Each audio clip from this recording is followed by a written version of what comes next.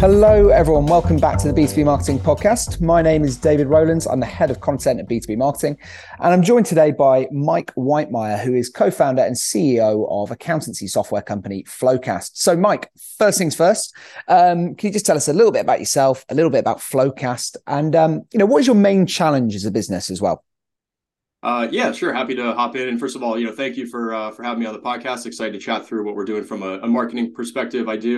I find it a little funny that my background in accounting has somehow led myself to being on a marketing podcast at this point. So I guess we'll start there. So I am an accountant by trade. I started my career as a Big Four auditor at a firm here in Los Angeles, Ernst & Young. So mostly, I'm in LA, so might as well do what's going on in Hollywood. I audited a bunch of film and entertainment and record labels, things like that. That was a really fun experience. Worked a lot, got my CPA, learned a ton, but ultimately decided I wanted to leave audit and move over into industry accounting, which means you go inside of a company and do accounting work for that company to help them close the books, issue financial statements, all that good stuff. When I was an auditor, you're not doing that work. You're checking to make sure all that work is done properly. So you're going to the other side of the table to actually do the work. And I joined a pre-IPO software company. Cornerstone On Demand was the name of it. We went public about a year later. It was quite the experience. A lot of pain points go along with that. I was there for about 3 years. And then 3 years into that experience, I realized we had this really big pain around what's called the month-end close and the reconciliation process as well. It's an incredibly important and very underserved process that lives within the office of the CFO, and really no software had been developed to help with it. So I left my job in 2012 to start working on Flowcast, and that's exactly what we do. So we started off as close management software, helping with that month-end close reconciliation challenge. We've really expanded our solution now to where large accounting departments are now just running their entire operation on Flowcast. So we help drive what's called accounting operational excellence, used by the office of the CFO for running really everything they're doing, a pure SaaS application. And I would say, back to your the original or the biggest challenges that we're facing right now.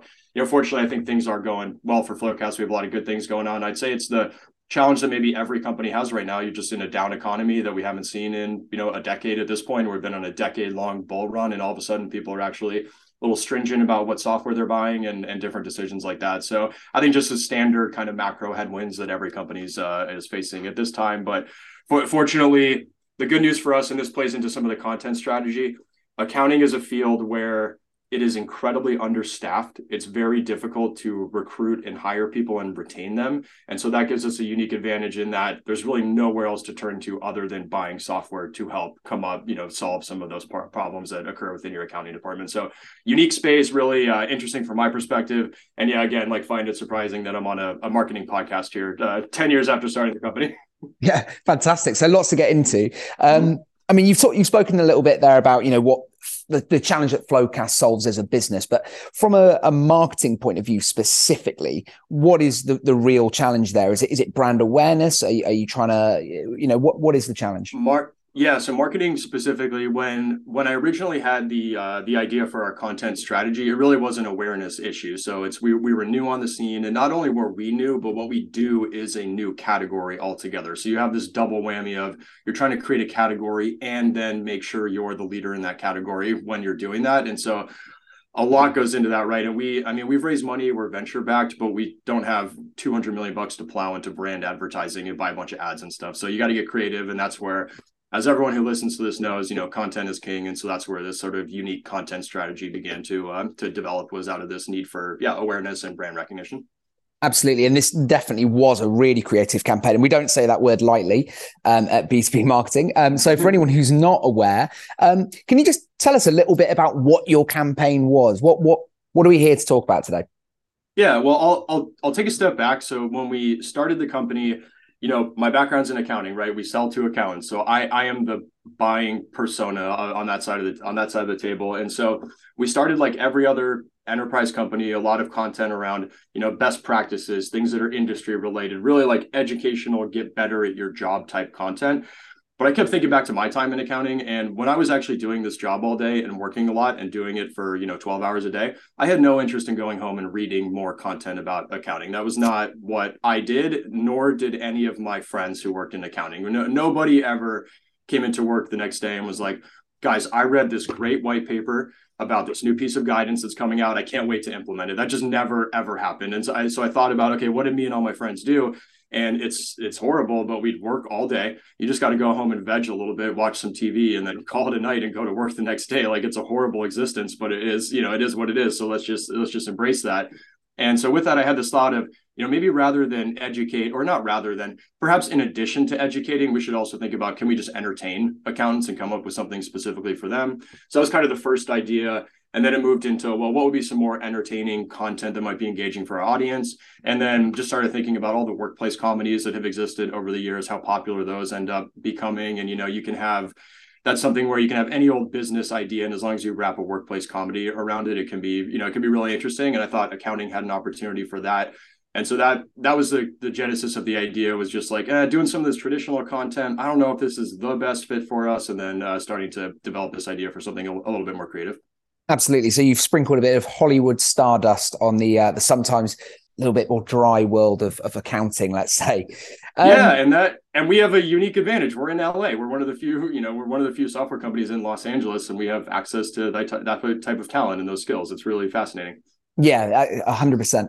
And I can imagine when you first floated the idea in the boardroom, the reception you got might have been a little bit, not negative. I'm sure it was a great reception, but a little bit, what's the word I'm looking for? Just concerned that it's going to take a lot of money, a lot of time, and it's really not going to deliver anything. So what sort of reception did you get when you first floated the idea?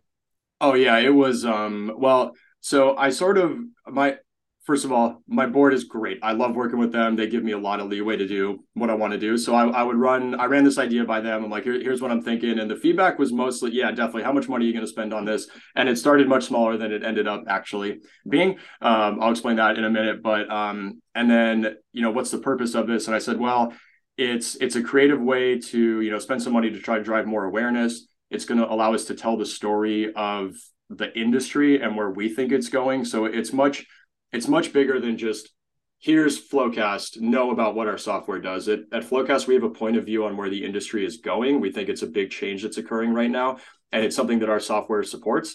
And so we want to push that narrative as much as possible, as fast as possible. So there's this overarching, just kind of like mass psychosis area where we're trying to really impact that. And then third is we hire accountants all throughout Flowcast. So we have 550 employees now, and I'm going to guess over 200 of them have a background in accounting. And recruiting people out of accounting is not that easy. A lot of them get into it for job security. It's just what they're comfortable with. But we love hiring them, and they really excel at Flowcast. And so anything we can do to recruit more people to Flowcast is really helpful for us. So that was the other angle, is, it's a recruiting engine for us to bring more accountants into Flowcast. Okay, fantastic. So I bring it up. They're like, okay, that all makes sense. How much are you going to spend? And it started off way cheaper. And then what happened was the idea actually started all the way back in 2019. And we started developing some of the characters and the show and stuff. And then COVID hit, and it was just like, this is not our number one priority right now. So it hit the back burner for over a year. Then Flowcast started really performing well. I felt good about everything that was going on around here and decided to, divert some of my time towards this again. And then as we were developing it, I got more and more confident in how good it was. And then we raised our Series D round of funding. So we raised $110 million. And so with that, I said, hey, I'm carving out a portion of this. We're putting it towards the show, and we're going to see how season 1 goes. So we spent, $1.5 million putting season 1 together. But from my perspective, I had a lot of conviction that the story was really good. I wanted to support it with the right level of production to put it in a position to be successful. I thought it was doing all the 3 things that I had mentioned earlier. I thought it was really accomplishing all those 3 things. So I got a lot of confidence in it and put some good money behind it, not like easing into this. We just went for it. And I was very happy with the output of season 1. Sure thing. I can imagine you were. And in terms of the channel, where did you actually air the show? Was it just on YouTube? Was it on your own site? Where did you go with it? No, we just, it's hosted on YouTube, so everyone can access it. We wanted to make it as widely available as possible. And like our head of Flowcast Studios likes to say, YouTube is the second largest search engine in the world. So that's a good spot to have your content living. Yeah, 100%. Absolutely. And I know for a fact, 'cause I've looked at the episodes, and they've had some great viewing figures on it.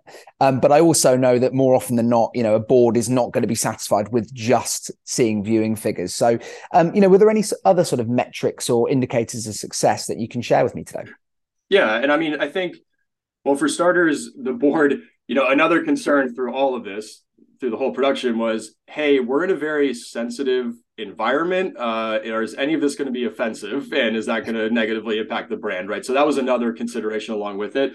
So the board actually watched all the episodes and they loved them. They're like, oh, this is great. So they really enjoyed those. So just there from a quality perspective, if our board enjoyed it and they're not accountants, that felt like a good starting point to me. So there was that. But yeah, I mean, I'd always like more views. But when you look at the comments, the ratings around the internet, you even go to Reddit and it's like very positively received on Reddit, where, you go on Reddit, you're going to get ripped apart on anything, but it's actually unanimously well received on the accounting subreddit there. So qualitatively, I feel really good about everything. And then from areas where we can quantify it, I mean, at this point, it's helped us recruit over 10 new employees to Flowcast. And recruiting is very expensive and very valuable. And what I love about it is people who enjoy PBC and apply as a result of it are sort of going to be a good fit for our culture just automatically. It really filters people through that, and they're going to be a good fit for us. So the 10 or so folks we brought on are also just great culture fits for Flowcast and have slotted in really nicely and have picked it up.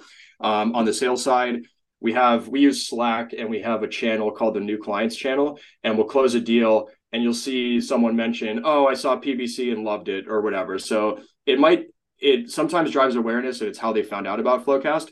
But also in the middle of a sales cycle, if someone learns that we've produced this type of content, it helps you get so locked in with the brand, because we have the by accountants for accountants notion. And when we know enough about accounting to put together a comedy series that is so nuanced and specific towards what they deal with on a day-to-day basis, it shows that we really get where they're coming from and just gets you into the brand that much more and produces a lot of that value. So that, and then also on customer calls, we hear PBC mentioned on customer calls all the time, just that, again, helping build that brand within the customer base that we have, but also recruiting new people and signing new logos. So it's been pretty awesome. So what was the actual narrative you were trying to push in the show? What was the story you were trying to tell?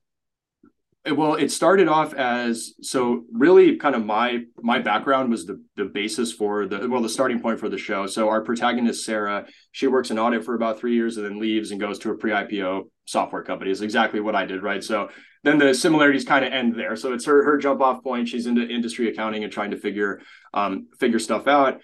And really, what we were trying to do was show a very common transition path going through your first audit. Now you're an accountant and you're going to get audited. That's an experience that everyone goes through and has to deal with. So that was one that's very common and everyone gets within accounting. Season 2, we move Sarah into what's called an accounting operations role. And this is where the industry is going. And we have, at Flowcast, we're fortunate enough to work with some of the most forward-thinking companies out there. So, for example, Zoom, we're recording this on Zoom. They're a client of ours. Yelp is another client of ours. And they're companies that are just very forward-thinking about this.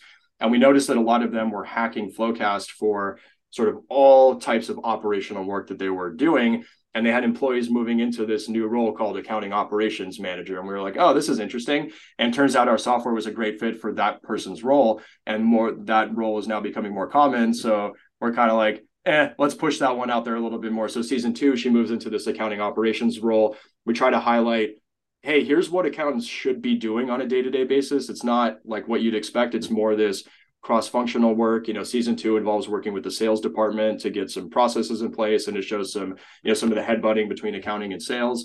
But the overall idea there is, if we get that audience of, say, 22 to 30-year-olds to be enjoying PBC, if they're in audit and they watch this and they see what Sarah is doing as a job, then while they're working in audit, that's the expectation that's going to form with them, that, hey, when I get it out into industry, I'm going to be doing operations type work. And if they do that, they know about Flowcast, they know about us through PBC, a show that they like, they're probably pretty inclined to use our software to help manage their next job. And so that's the idea, is pushing that narrative out there as much as possible to accelerate that transition towards more of the operational type role. Okay, fantastic. And I'd just like to move on to the actual marketing of the show itself, because obviously the show is it is a form of marketing, but there's also that second step, which is actually, how do you get the show out to people in the first place? How did you do that? What was your strategy behind that? It's been, I'd say there's mixed results. The accounting audience is really difficult to peg down. And what really happens more often than not is this stuff it's organic through the firm. So you kind of have to seed it in accounting as much as you possibly can. And what we've noticed is we'll seed it through like accounting influencers, which there are some of them, but they're not just like insanely. There's no Kim Kardashian of accountants, for example. There's nothing like that where you can just pay them a bunch of money and it gets in front of everybody. So you kind of have the audit accounting influencer approach. You then work with different press releases. You have like Accounting Today covering this type of stuff. So you do your standard PR campaign, and then we ran some digital ads in the background. So I think a pretty standard approach to all of this. No crazy stunts, we didn't like wrap buses and PBC or sponsor airports or anything like that quite yet. So it was very natural kind of organic reach. And what I keep telling the team is I'm like, look, when I was in audit, this is what happens when there's a weird piece of content for us. It gets emailed around, it gets sent around like wildfire. And that's what we see is you see the views kind of are big in the first week, and then it just is steady stream afterwards as it gets kind of forwarded around the firms and goes from there. Yeah. And I'm sure, the show's so good that it kind of speaks for itself. So presumably, once a few people watch it, they forward it to their colleagues and it kind of spreads organically. Is that fair to say? That's it. Yeah. And we hear hilarious stories. Like sometimes one of our clients will send it to their auditors. And it's like, because season 1 is that auditor versus accountant dynamic. So the clients find it very funny to send the show to the auditors because we do a lot of slamming on auditors and that work and how much it sucks. So they like sending it over their way. So yeah, there's different funny ways that it ends up getting shared across the community. Great to hear. So just a very quick note to our listeners, because we haven't forgotten about you. If you'd like to hear some more, super creative, really interesting marketing campaigns like this one, then Propolis, which is the community intelligence platform from B2B Marketing, is loaded with gold-winning case studies from our various annual awards ceremonies. So these case studies tell you everything you need to know about running a world-class marketing campaign, and hopefully give you that little bit of inspiration you need to follow suit. So if you are a Propolis member, just head over to the site to learn more.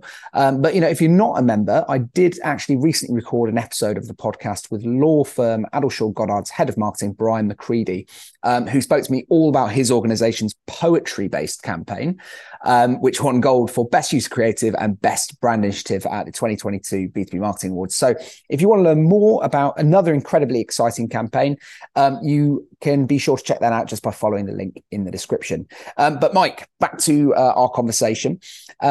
And there's always an argument about whether marketing should be kind of focusing on, the capitalizing on short-term opportunities or on those sort of long-term brand building pieces. So do you think that this particular project has, another season in it? Or, if not, what's next for Flowcast? Well, that's a really good point you made. So I would say actually the org structure was maybe one of the more complicated portions of this whole thing. Because, I don't want our proper marketing organization working on this type of content. We have numbers to hit, we have a funnel to fill, and there's, we have customers to market to, a product to market, all that kind of stuff. So this is actually PBC is actually produced by Flowcast Studios, which is a separate entity under the Flowcast umbrella. So it's a separate team of we have 6 people over there now. They have a lot of creative freedom to do what they want. It actually reports directly to me. It doesn't report to our CMO. It rolls up directly to me. So that way our CMO can focus on more of the traditional brand building, but then demand generation, product marketing, all that good stuff. So I took that off his plate to allow him to focus on the corporate stuff and do that and keep the train on the tracks. And I recognize it's a big risk to do this stuff. And I'm like, dude, you don't have to put your neck out for this. I'll take the heat if it doesn't go well. And so I decided to have it report up to me to take that off to take the pressure off him a little bit. So at the end of the day, it's really more of a budget discussion. How much do I want for Flowcast Studios? How much are we going to put in marketing? And other than that, then once we make that decision, it's like break, go, and people do their own content strategies from there. Yeah. And speaking just, a lot more generally outside of this particular project, do you think that things like this kind of more casual, more fun or funny in this case, to the content, do you think stuff like that's like to become a lot more popular in the B2B world going forwards? I think there's an opportunity for it. And actually part of the inspiration was this LinkedIn influencer by the name of Corporate Bro. And he's a personality for software salespeople. He's like the most stereotypical corporate bro you could ever think of. Like he sold software for Oracle, just fits the bill, is the stereotype to the T. Huge following on social media and people love him. And he has like a variety show that he does and stuff, and it's just all humor based and incredibly offensive as well. Like there's that's fine with this audience apparently. So he was part of my inspiration for like maybe there's something here if you attack that humor angle and you can do it in a way where people still work with you. That's really interesting. So I think it's definitely happening in sales. marketing feels like a type of persona that's ripe for that. Like you guys, it's a lot of like self-deprecating, kind of poking fun at yourselves, but then there's like humor in everything you do, and marketing is creative and funny and stuff. And so I think there's an opportunity there. But I think it exists. But one of the really cool things was actually for season 2, we got Corporate Bro involved, and he's our cameo, or he's our kind of guest star in season 2 of the show. He plays the sales guy within that area. Ah, fantastic. Well, Mike, I think that's given a really good overview of the I don't even want to call it a project. That feels so formal, of the show. I just want to give a final note to our listeners as well. You may have heard me talk about Propolis, our community intelligence platform. So if you'd like to learn more about what this is, feel free to follow the link in the description. But as a very quick overview, Propolis provides you with technical content, tells you the exact steps you need to take as a marketing team, benchmarking studies that tell you how you compare with your peers, and what good looks like across a range of marketing topics. You also get access to our independent marketing experts who can answer your urgent marketing questions within just a matter of hours. And of course, much, much more, but I won't go on any longer. So Mike, thank you very much for joining me today, and hopefully we'll see you again soon. All right. Thanks for having me, David. Appreciate it. Have a great rest of your night. You too. Bye-bye.